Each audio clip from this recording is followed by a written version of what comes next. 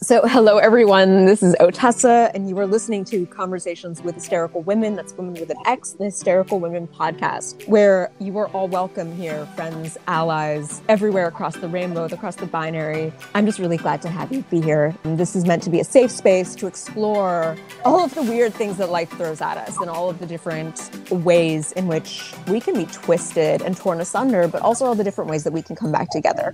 So thank you for listening, and I'm glad that you're here. And going to be cheesy, but comment, like, subscribe. And have been taking Dilaudid for years. And in addition to other things and all kinds of stuff. Anyways, bad situation, and definitely like from mismanagement of a doctor, but also someone who, like you were saying about red flags, would go on WebMD and try to figure out like how to scam the system, but also the doctor should have known better. Yeah, because like, I know we know better. I mean, we know, like, oh, what's that medication that starts with a D? Oh.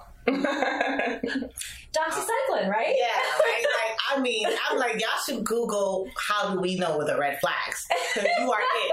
Like, you're Googling the wrong thing. Like, oh my God. That's a whole nother segment. But yeah, so, I'm sorry. So you were saying, though, it sounded like you were, so something that what we kind of talking about with Marcus Dowling was like, find a really difficult question and then how do you solve it? So the healthcare system is broken. I think I don't know anyone who would disagree with that statement. Yeah. How do we fix it? And it seemed like you were coming up with basically the solution. So I just want to rephrase it and please. God, you would have to.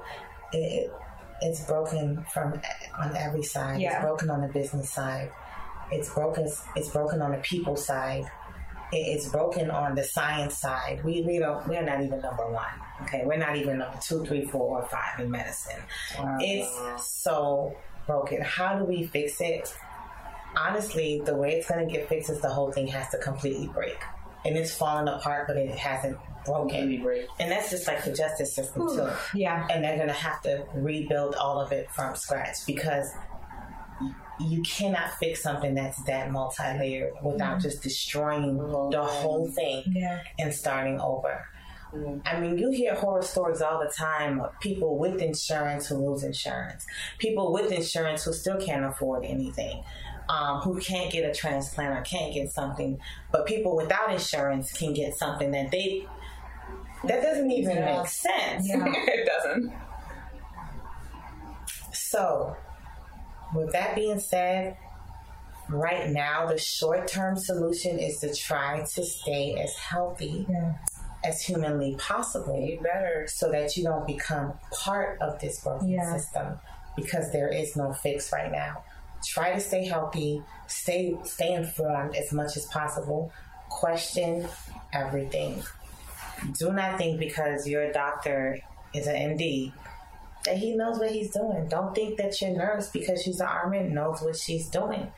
You know, always ask why. You know, why am I getting this? Yeah. What is it for? What are the side effects that I should, what should I be expecting? And these are, unfortunately, are things that should be explained to you prior, but they're not because of the way the system is. Things are so fast, you're so busy, you're just trying to, get all of these tasks done. You don't know why you feel like you just got hit by a bus, but hey, that's kind of part of the medication, so it's like you just need to be more informed. And if they get frustrated, they get frustrated. It's your body. You need to know what's going into it. You need to know what's happening. So many people, you'll be surprised how many people have an organ removed from their body. And you're like, oh, you ever had surgery? And they're like, no. And I'm like, well, what's this big scar from here to here? Oh, they took something out. Ma'am, sir. Yeah. You don't know what they took out? That is crazy. So there's an accountability on the patient side also. If you have no developmental delay and you can read, there's no reason why you don't know what happened to you. Yeah. And I don't feel good. I'm like, okay, what does that mean? Like, what symptoms are you having? And my patients will be like, well, aren't you the nurse? Aren't you the doctor? Yeah, but I'm not in your body. I'm not Miss Cleo. It don't really work like that. I'm sick. You could be a lot to work with here. I promise I'm not dumb if you kind of give me some pills.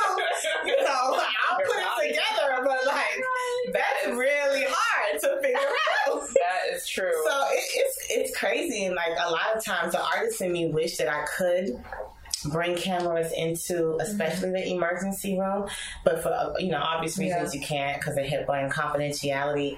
But like I swear every time I go to work, I'm watching a 12.5-hour movie with no script and no actors, and it's literally a movie. Sometimes I blink twice if I want to take a picture, a snapshot of what's happened and what I just saw.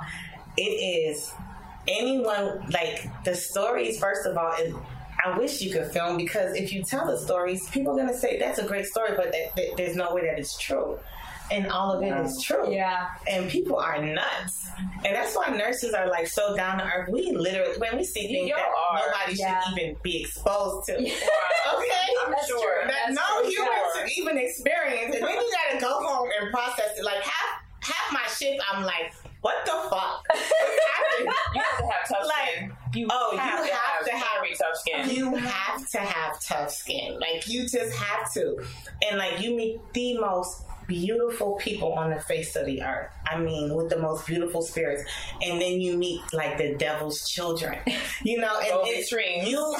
You have to know how to roll and just. And and we get a lot of mental emergencies. Our mental health care is almost like eradicated. They just send you to the emergency room. Anybody who can't deal with a situation, just send you to the emergency room. If you're like too crazy for the police to take you to jail, they're gonna send you to the ER. Like, oh yeah, let's give them to the nurse without a gun and a taser and mace or anything else. Right? Wow.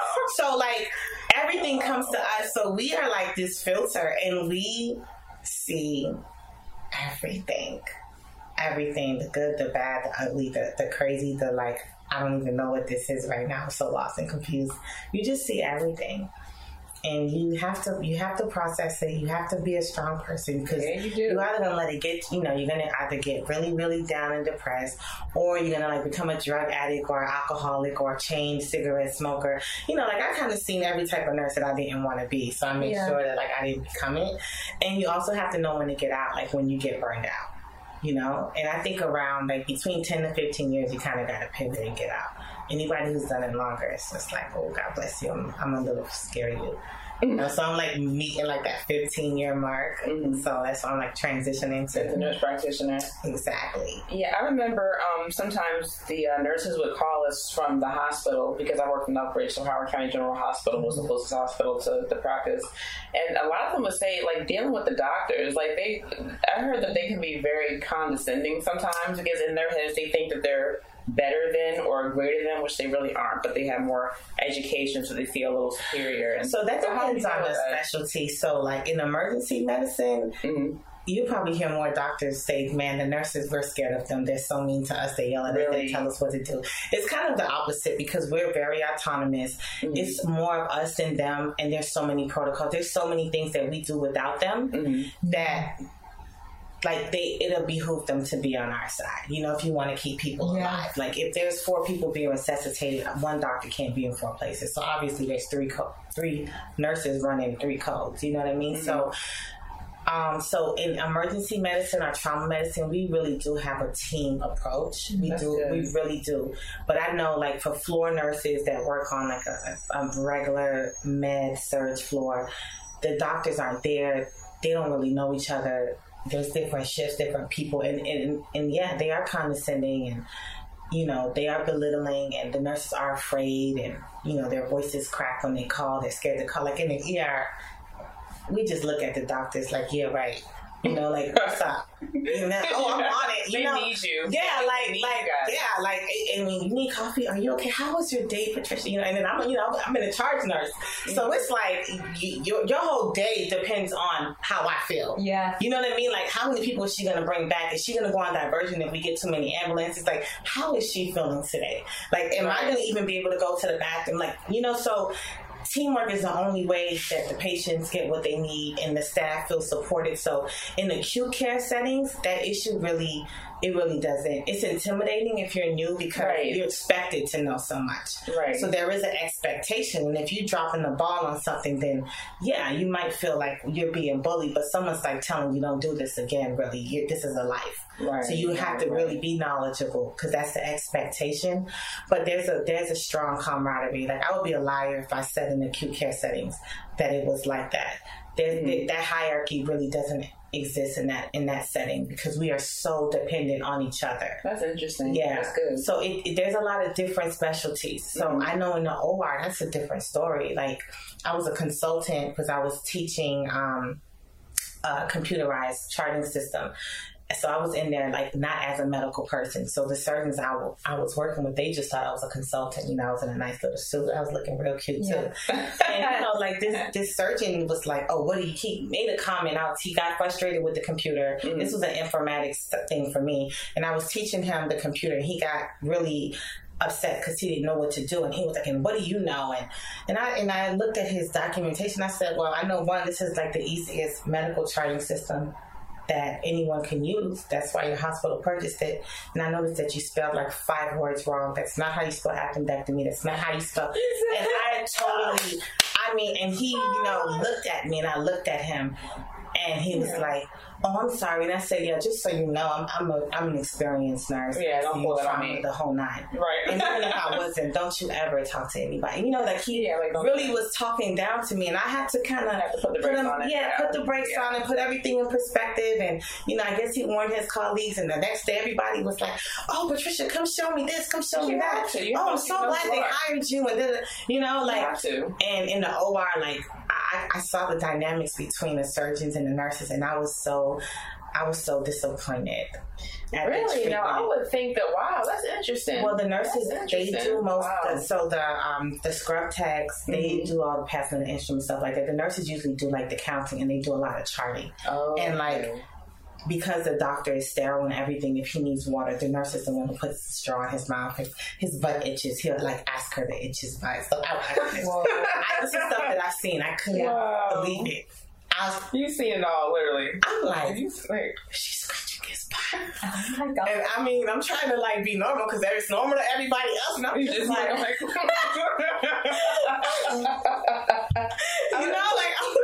if that was my first day at work, I'd be like, "Excuse me." I'd be like, "Sir, we got policies and this is," I would have.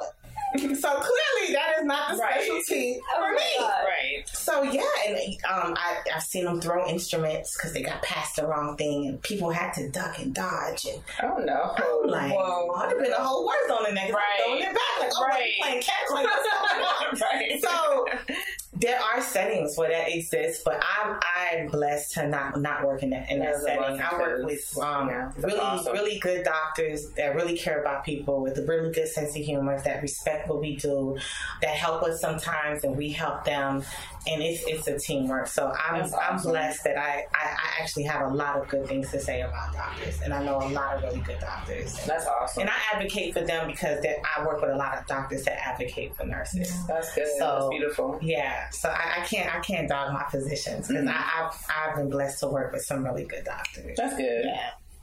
And just for the record, because this is recording, we're going to be editing. Anything you want off the record, just let us know. And we'll cut it out. I only said the B word. That's no. I'm trying to recollect, just make sure like there's anything did I say anything? Yeah, anything you feel kind of questionable about, just let us know. We won't. We respect everyone's privacy. So yeah, I usually like this with the camera on and off. So. Cool. I can't believe the surgeon didn't know how to spell appendectomy.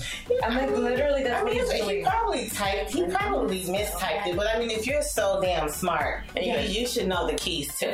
Yeah, right. So I mean, I'm not cutting you any slack. You're not cutting me. So if we're doing that, then that's what we're doing. You know, but I like that because that's a good example of how in the workplace so many people are afraid to defend themselves, and you were respectful. You didn't disrespect him. You just let him know who you are and don't pull it on me, but in a polite, respectful way.